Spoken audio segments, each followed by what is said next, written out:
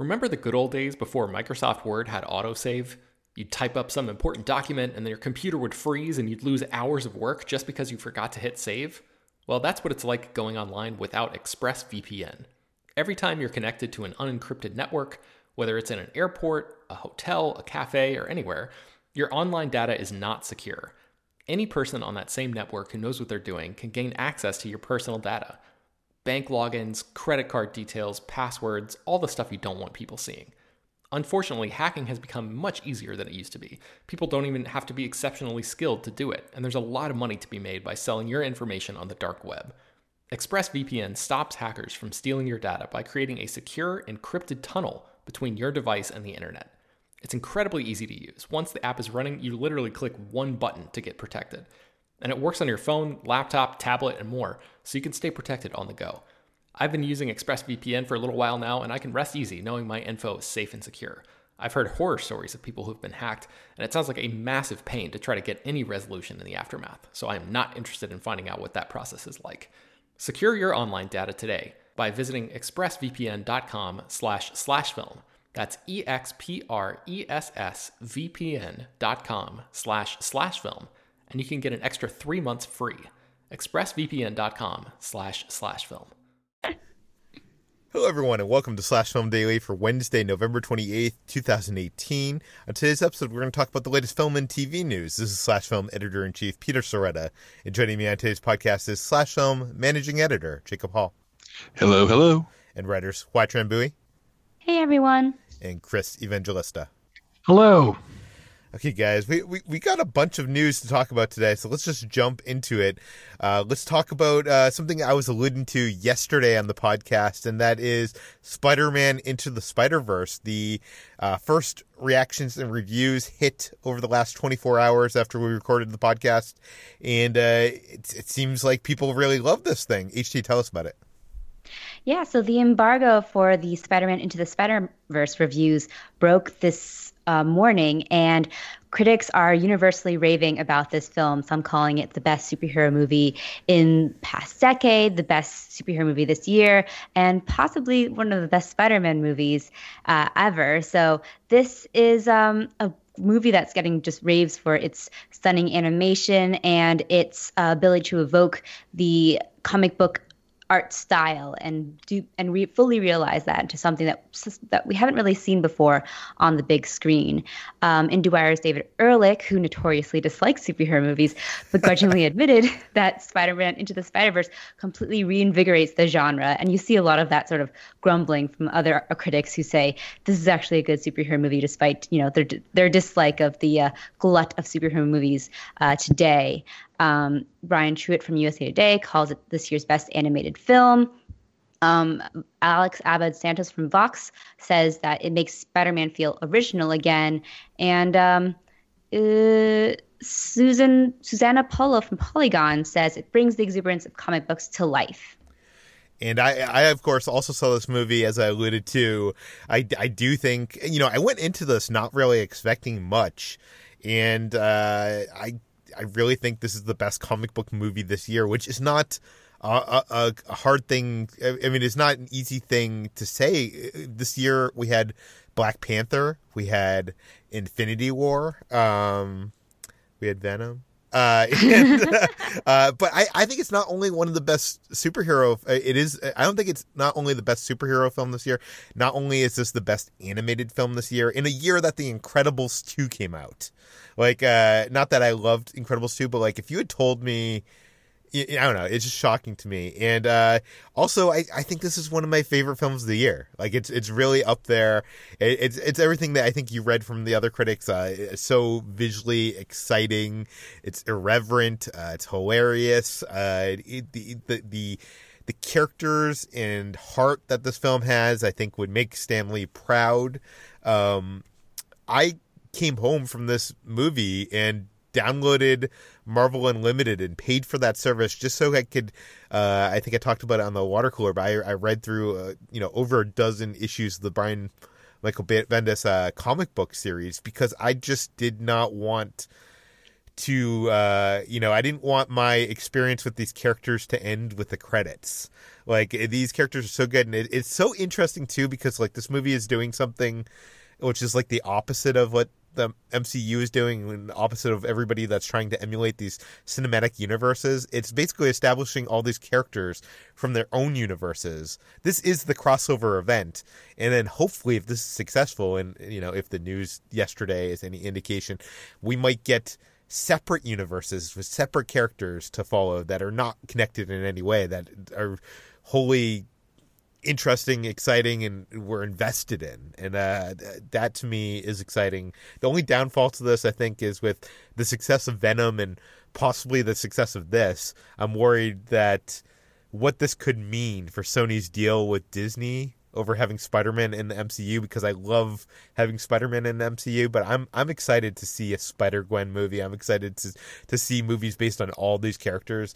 I can't wait for you guys to see this movie. I know I'm probably overhyping this film, and I it might be because I went in with such low expectations, but it's just such a great movie. I hope people don't don't go see it because it's just an animated movie. I feel like people try to discount animated features, and this I think Spider-Man 2 was my favorite comic book movie of all time for quite some time, and I'm not sure I would have to see this movie again, but I think it might be better than Spider-Man 2. So wow, yeah, high praise. Yeah, high praise.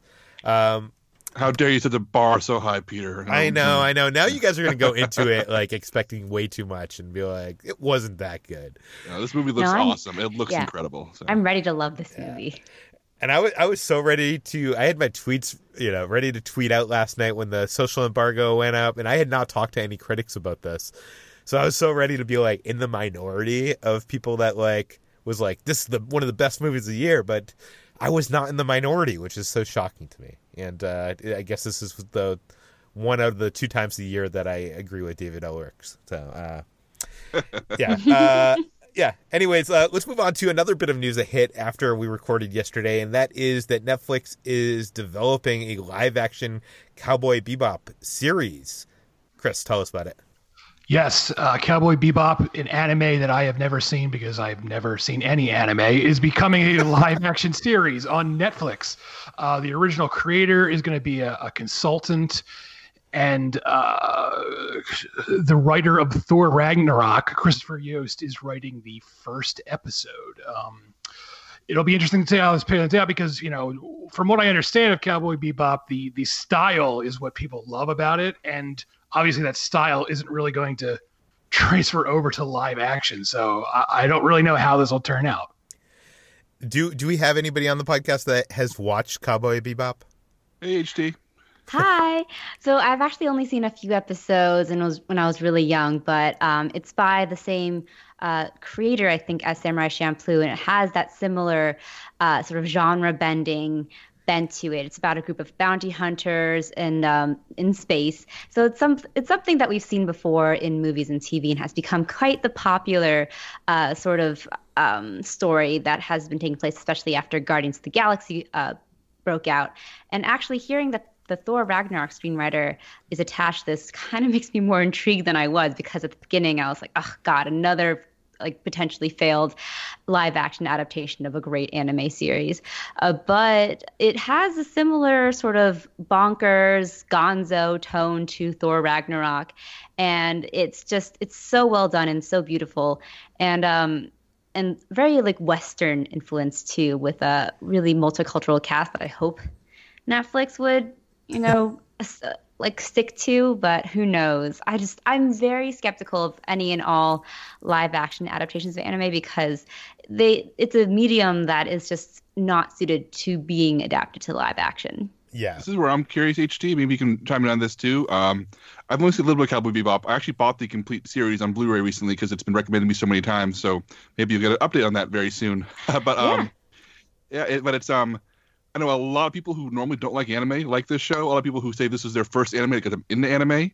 I know that the creator loves Western storytelling and pretty much set out to make a very Western anime, something that could appeal to Americans. So I think that because of that, this could be easier to translate than a lot of the more animes that are more built to be culturally specific to Japan. Yeah. But I do think between this and Evangelion coming to Netflix, which was announced yesterday, like really interesting time for people who like this stuff to have a Netflix account. I feel like they're really reaching out to those kinds of fans. I think they definitely are, and you're right. It's a really great gateway anime for people who aren't into anime because it has action and mature themes. It also deals with, and it's not quite as hard to get into as some other animes are. So it's a good gateway one, and it's so well done too. So yeah, I think that it possibly could translate well to live action. I guess I'm being like convinced over live on the air and podcast, but for now we'll see. My friend magician Brian Brushwood said on Twitter, he was like responding to the criticism a lot of people were tweeting yesterday when this was announced that we already have a live action Cowboy Bebop. It's called Firefly. And he basically responded to that, right?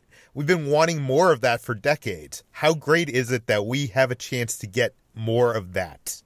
So I don't know. I think that's a positive spin on that. I'm not the biggest Western person in the world, is putting it lightly. So I'm wondering if I will enjoy this, but I will definitely check it out. It seems like Netflix is, but it's a space Western, Peter, and you have that with Star Wars. That's more of like a space fantasy, I think. That's true. Yeah, I think I think the Firefly analogy is probably more on the nose. It's pretty accurate. Yeah. Okay, let's move on to the Handmaid's Tale. It was announced today that a sequel novel is coming from the original writer. HT, tell us about it. Yeah, so more than 30 years after the publication of The Handmaid's Tale, Margaret Atwood is working on a sequel. It's going to be called The Testaments. It's a sequel that will be set 15 years after the events of The Handmaid's Tale and will be narrated by 3 female characters. She didn't mention whether Offred, the main character from The Handmaid's Tale, would be one of these female characters, but considering it takes place many years afterwards, this will likely not be the case. So this novel, The Testaments, will be published in fall of next year, September 2019 to be specific. And it comes on the heels of The Handmaid's Tale Season 2, venturing beyond the original book. The first season adapted the entirety of The Handmaid's Tale, and then its final scene was echoed the ending of The Handmaid's Tale as well, which was a very ambiguous ending and ended up not being ambiguous in the TV series.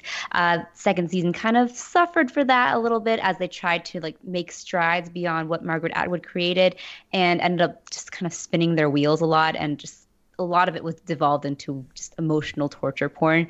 So we'll see if The Testaments ends up playing into the Hulu series at any point. Perhaps Margaret Atwood will take inspiration from the series, or perhaps vice versa. The series will be able to fill in more gaps of the world through The Testaments. Can I ask you a question, HT? Yes. It's just me thinking out loud about how frustrated George R. R. Martin has been recently in the press about how the wind's out of his sails with the latest Song of Ice and Fire book, because Game of Thrones on TV is ending before he can finish the books. Do you think that there's any what is the relationship between Margaret Atwood and the show right now? Could this be her reacting to the poor second season, or am I reading into drama that does not exist? I mean, she's always been very supportive of the series, and I remember when the first season first came out, she was doing a big speaking press tour and was talking about the themes and how it was so timely and relevant today. I haven't seen her specific personal reaction to season 2. I don't know if the outcry against season 2, the criticism of season 2 was strong enough to reach her, because it still earned several awards and continues being a highly acclaimed series. But I wonder if maybe the acclaim around that series is sort of making her stoking her interest in revisiting that world. So maybe it's not the fact that the series is having bad reviews, but the fact that it's still getting so much acclaim and she wants to, get her piece in. Very interesting. Well, I'm assuming that Hulu is probably has a team of lawyers right now trying to negotiate the rights to turn that into another season of the show. But let's move on to Creed 2, which, as it turns out, according to Sylvester Stallone, that might be his last round, or might be. He says that will be his last round as Rocky Balboa. Jacob, tell us about it. Yeah, Sylvester Stallone posted a video from the set of Creed 2, seemingly shot during production, but only being shared now, where he says, "This is probably my last rodeo because what I thought happened, it has happened. I never expected. I thought Rocky was over in 2006, and I was very happy with that. And all of a sudden, this young man presented himself, and the whole story changed." And he goes on. He thanks the director, Stephen Caple Jr. He thanks Michael B. Jordan, and he says, "Now you have to carry the mantle." And it very much seems like a Rocky retirement speech. He even has some text in his Instagram post that never quite uses the word "I'm done with Rocky" or retirement, but it's very melancholy, very wistful, very much like he's ready to step away. And this makes sense. I mean, our own Bradford Oman, a.k.a. Ethan Anderton, wrote a second half of this article, you can read on Slashfilm.com, where he argues why Rocky leaving the Creed franchise is the right choice and why it's the right thing to happen after Creed 2. I've heard other sentiments echoed amongst other writers and other fans of the series about how it's time for Creed to escape the shadow of Rocky, and especially since Creed 2 is so indebted to Rocky 4, it's time for Creed to create his own stories. I personally thought that we'd see Rocky return one more time so he can die on screen in season 3 like Mickey did in Rocky 3, but maybe him passing away between movies is the best way to like truly let Adonis Creed and Michael B. Jordan take full control. What do you guys think? I thought for sure that's where they were heading, because in Creed 1, they introduced the storyline where it is revealed that Rocky has cancer. And then in Creed 2, there's like one offhanded line that's like, "Remember Rocky when Rocky had cancer and I was there for him?" And it was like, what? You just like got over cancer? I guess Rocky beat cancer. But I don't know. I felt like that would have been the way to go, to have like an emotional death of some kind and not have it happen off screen in between movies. Chris HG, do you have any thoughts?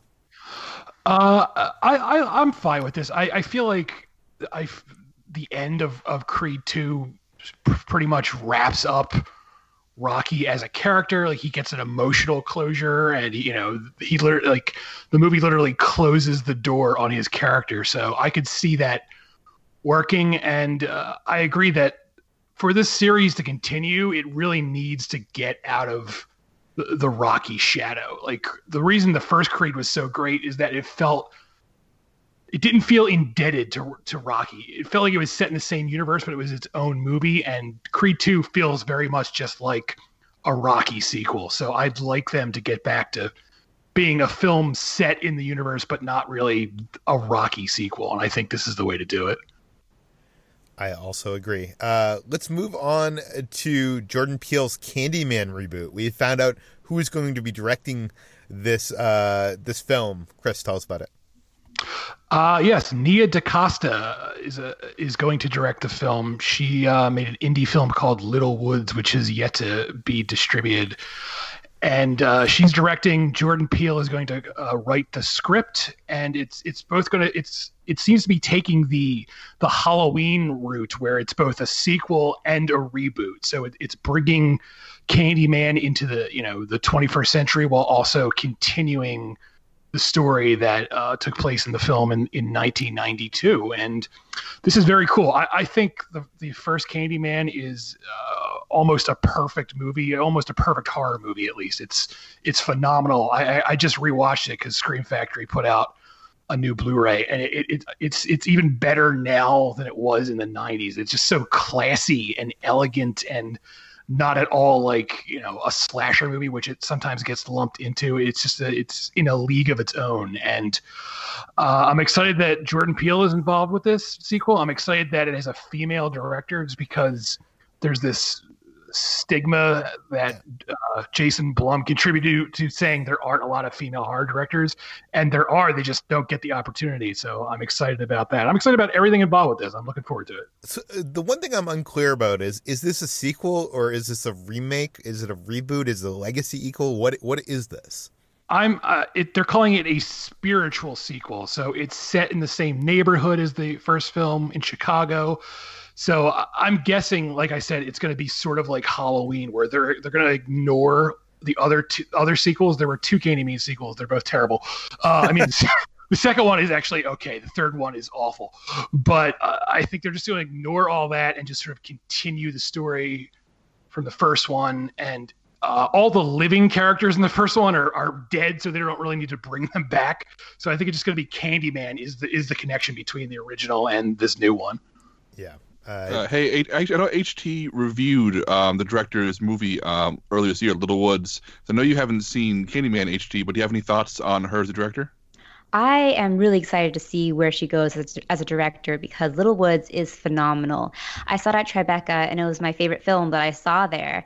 And I'm really shocked that it doesn't have a distributor yet because it stars Tessa Thompson, Lily James as two sisters, and Tessa Thompson in particular gives this wonderful powerhouse role. It's sort of this haunting neo-Western that in some ways recalls movies like Hell or High Water. And it's really weary and quiet and very wonderfully directed. And I do think, though, because a lot of the plot revolves around an abortion, that might be why distributors are sort of keeping away from it. But it's a great film, and it would be a shame if it never got to see the light because it's so good. And both Lily James and Tessa Thompson at the top of their game in this film. So I don't know. I'm not sure how her skills would apply to a horror film because it seems like a genre. Her Little Woods, its genre is kind of outside of that realm. But she's a great director, and she has a skill for, like, I think Little Woods was her directorial debut too. So she has something great coming out of the gate. For sure. Let's move on to All the Boys I've Loved Before. The hit Netflix movie is getting a sequel. HT, I know you're a big fan of this. Tell us about it. I am. I was doing a little dance just now because I'm very excited about this sequel. So To All the Boys I've Loved Before is sequel is in development at Netflix. Netflix is currently negotiating a new multi-picture deal with Paramount that would include the sequel to All the Boys I Loved Before, which they had originally purchased from another company. It was made by Awesomeness, which Viacom had acquired in August. So the movie will retain the Awesomeness banner, but will be made in collaboration with Netflix and Awesomeness. We should say, can you tell us what To All the Boys I've Loved Before is for those listening who I assume a big majority probably haven't seen this film? So To All the Boys I've Loved Before is a sugary sweet and incredibly rewatchable teen rom-com that stars Lana Condor and Noah Centineo. And it launched both of them into sort of the new teen heartthrob status, particularly Noah Centineo, who's become kind of the young upstart that is like the face of Netflix heartthrobs in general. So it stars Condor as a teenager who's kind of socially closed off and spends her days writing love letters that she'll never send to her crushes. But one day after those love letters accidentally get sent out, she ends up starting a fake relationship with one of their recipients, played by Noah Centineo, and they naturally fall in love because it's rom-coms and everything is great. And it's a sweet and fun and just warm-hearted film that, yes, I have rewatched several times and has great starring turns in both Condor and Centineo. Centineo in particular reminds me of a young Mark Ruffalo in this film, and I would be really happy if both of them starred in a movie at some point. But so this is actually adapting the first in a series of novels by Jenny Han. The series follows the sort of romantic entanglements of Lara Jean, and the second would likely adapt P.S. I Still Love You, which kind of spells some troubles in the air for our sweet couple. Hopefully it won't make us hate the beautiful Noah Centineo and his wonderful square jaw. So who knows? It's very exciting that the sequel is happening, and both Lana Condor and Noah Centineo have confirmed that they would love to join in for a second round. Are you worried that this could taint that original film, or are you just like all in? I'm all in. I think that I'm sure it'll be and happily ever after, as many rom-coms do. And I don't think it'll taint the original just as much as it might, introduce some new wrinkles into the heartthrob that is Peter Kavinsky, played by Noah Centineo. Very cool. Okay, we have a little bit of bad news and a little bit of good news. I'll give you the good news first. The good news is that YouTube is going to be making all of its original content available for free in 2019. The bad news is they're tapping their brakes on scripted shows like Cobra Kai and all that stuff that they were developing. Jacob, tell us about it. Yes, yesterday YouTube announced that they'll be taking all their YouTube originals, all the stuff that was previously only available behind the YouTube Premium paywall, and making it available next year, 2019, with ad-supported versions. So YouTube Premium still exists, but instead of you can choose to watch Cobra Kai with ads instead of paying the monthly fee and getting it with no ads. However, this news was coupled with, as Peter said, the announcement that they're going to be focusing less on scripted shows like Cobra Kai and like Origin and other shows that debuted over the past year, and making more reality and celebrity focused shows. I.e. cheaper productions. Yeah, cheaper. Pretty much, I think that what you can read between the lines here and between all the business speak is that it sounds like YouTube Premium did not light the world on fire. I think YouTube users are more used to like pop in YouTube, watch it for free. And the idea of paying for it monthly like we do for Netflix, Hulu, or Amazon Prime hasn't quite caught on yet. And I wrote about this at length in the article. You can check that out for my full thoughts, but I'll summarize them here, which is that this is bad news because Cobra Kai is a show people like, and there's another platform for writers and artists and storytellers to have a place to go. The good news is that people can now go watch Cobra Kai. They can go watch these shows. They're readily available. The good news is that they're going to focus on more homegrown YouTube talent now with this money. And I can think of a lot of YouTubers whose work I admire. Like, for example, I was thinking about this randomly yesterday, Peter. If YouTube is serious about like taking their money and investing less in scripted shows and like putting it toward the creators, I mean, for every Logan Paul who's a freaking nightmare, there's someone like the Tim Tracker, who you and I both watch. And imagine if YouTube gave a budget to Tim Tracker, who does theme park videos, so he can travel more and go to more unique places and take his unique style and make it a more polished show where he goes beyond, his one little sphere of theme park coverage. So I think about that, like, yeah, Cobra Kai is a good show, but it could be a good show at any network, whereas YouTube has access to this mountains upon mountains of niche entertainers who can do incredible work if they would invest in them. But at the same time, the downside is that this probably also means more freaking Logan Paul. So what do you think, Peter? I watch a lot of YouTubers now, and I don't think any of them have a following big enough for YouTube to make a deal with them for this kind of unscripted show.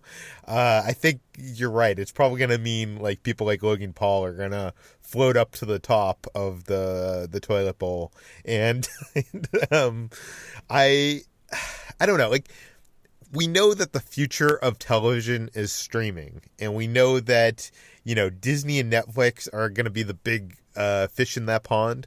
And with YouTube getting out of scripted television, that like just makes that pond, there's less competition. And I do agree with you that Cobra Kai could have been a Netflix show. It could have, been another network. But with less competition, that's, we've talked about that in the past. It's not good for everyone when there's less competition. But on the other side of things, like you say, maybe it'll give some fresh. Maybe the next big movie stars are from YouTube, which is kind of. I keep on thinking like you spend $20 million on a season of TV. I'm just throwing it out there. But what if you took that and gave $500,000 to 40 creators who have modest followings, and then promoted the hell out of them with their new, more highly produced shows? I mean, I'm not YouTube expert, but I'm wondering if maybe that's the way to go. You find the people who have modest followings, but maybe don't have the production values to have a full-fledged show, and you give them enough money, more money than they've ever worked with in their lives for a show, and you start getting, instead of one season of high gloss prestige TV, you get 40 new shows that appeal to a smaller group, but make that group very happy. I mean, it'll be interesting to see what happens. It will also be interesting to see what happens to like shows like Cobra Kai, which, you know, they already have filmed the second season and that has not debuted. And I guess that's going to debut in 2019 for free on YouTube with ads. But I'm assuming that those ads on YouTube are not going to be enough to pay for the budget of that show. So I'm really curious to see what will happen to the future of a show like that. Does that mean it's going to be, will they not have the money to do a season 3, or will like a network like Netflix come along and save it like they have, many times before? It'll be interesting. Let's move on to our last and final story, and this is I guess a little bit of a spoiler for Ralph Breaks the Internet. I'm gonna play for you a clip from my interview, which we published last week. That I was interviewing the filmmakers, Phil Johnson and Rich Moore, and producer Clark Spencer. And I was talking about a big part of the marketing for this movie was this scene involving this mobile game, this pancake milkshake mobile game where they're serving these pancakes to a bunny and then there's a cat who drinks the milkshakes. It was probably the focus of a lot of the trailers, aside from, that big Disney princess sequence. And if you actually go into any Disney stores, there's T-shirts with these characters. There's if you buy the Wreck-It Ralph and Vanellope figures, they come with the bunny and the cat and the milkshake and the pancake. Like, it's a big part of the thing, and it didn't end up in the actual movie. Now, that gets to spoilers, so if you haven't watched Ralph Breaks the Internet, you might want to tune out now. So there's your chance. But basically, it didn't make the movie, but they ended up putting it in the end credits. It did get a place in the movie after all, and here's me talking with the filmmakers about how that came to be. Can you talk about Pancake Milkshake? Because that was such a phenomenon with the trailers and the marketing. And I'm guessing, if I were to guess, it had a place in the movie at some point. Yeah. Can you tell us what the original purpose was? Well, it was one of the online games that they visited when they were loot hunting after they met Spamley. And that section got really long, where it was like, we just need to get to Slaughter Race and trying to get Shank's car. We're spending too much time in this beat that really has nothing to do with the story. Everyone gets what loot hunting is. We don't have to kind of show it. But you had this trailer out there that people loved. So Pancake Milkshake was one of the first things that we animated too. So it was finished as a complete thing, and it ended up in the people that make our trailers were like, oh, we want to use this in the trailer. Like, great. So it's in the trailer, and then suddenly it's like, that's when we hit that point where it's like, that we need to cut it. We can't keep it in just because it's in the trailer. And people were saying, well, but they're making the plush and the Funko figures. Toy line it's like, well, I'm sorry, but it's a case of like, if it is not serving the story, we can't keep it in there. So then Phil was the one who had the idea of like, what if we make it an end credits scene, kind of a post credits scene, and it's a joke about that the little girl in the car, is upset that it wasn't in the movie, and it just leads right into the mom saying, "Oh, play your game. That'll make you feel better." And then we have, the scene as it was. And I love that because I'm the guy that watches all the trailers. And I'm like, that scene was not in the movie. Same way. Yeah, it drives absolutely, me crazy. Absolutely. I remember when Empire Strikes Back came out, there was one shot in the trailer of C-3PO at Hoth in the Rebel base ripping a sign off of a door, and I'm like, what is that? I gotta see that. That's something very special, and it never appeared in the movie. And through the whole thing, I was like, maybe at the end they will go back to Hoth and we will see that. But yeah, that drives me insane. So there you have it. I'm sure our own David Chen of the Slash Filmcast is happy to hear that, because I know he often gets upset over, scenes and shots and trailers and the marketing that doesn't make the actual movie itself. I was wondering what you guys think. Like, does it bother you when you see a shot in the trailer that isn't in the actual film? Not in the slightest, not in any way whatsoever. Because once I'm in that theater, the trailer just ceases to matter. Only the movie matters, and the marketing is what got me there. But if the movie delivers on its own terms, whether those shots in there or not, it really doesn't matter. I can't care less, honestly. What about you, HJ?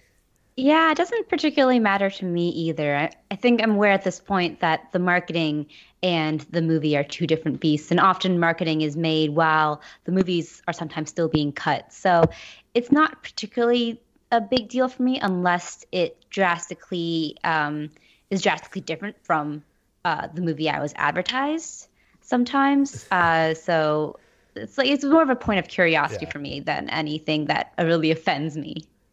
Chris, how about you? Yeah, it only bothers me in really extreme circumstances. Like one that specifically bothers me is Rogue One, which had, I think, like 90% of that initial trailer isn't actually in the movie because they had all those reshoots. And I wanted to see the movie that was in that trailer, and what I got was completely different, and I didn't like it. So it's only when it's really extreme like that. Yeah. I also think, though, that there are times when, like, with Deadpool 2, that there was stuff in that trailer that was just there to, make you think that something else happens in the movie. And it actually is helping your enjoyment, like helping not spoil you to the surprises of the film. And I actually love when that happens. I wish more filmmakers would do that. I am glad that they were able to find a place for this in the movie somewhere, because literally, if you walk into any Disney store, like, there is, like, I would say, like, 30% of the Ralph Breaks the Internet merchandise features, like, these two characters in the milkshake pancake stuff. So I think they would have gotten, like, completely roasted if it didn't show up in the movie at all. But it was a fun end credit scene nonetheless. But that brings us to the end of today's Slash Film Daily. HT, where can people find more of your work online? You can find me every day at slashfilm.com, and I'm on Twitter at htranbui. Chris, where can we find you? Also slashfilm.com, and I'm on Twitter at cevangelista413. Jacob, where can we find you? I am also on slashfilm.com, and surprise, surprise, I'm on Twitter where I'm at Jacob S. Hall. You can find me at SlashFilm on all social media. You can find all the stories we talked about today, including HT's review that we mentioned in the show notes. You can find this podcast, Slash Film Daily, on iTunes, Google Play, Overcast, Spotify, all the popular podcast apps. Please feel free to send us your feedback, questions, comments, concerns, or if you're looking for life advice from our own Chris, send it to peter@slashfilm.com. And please leave your name, general geographic location, in case we mentioned the email on the air. And please also go rate and review this podcast on iTunes. Tell your friends, spread the word, and we'll see you tomorrow.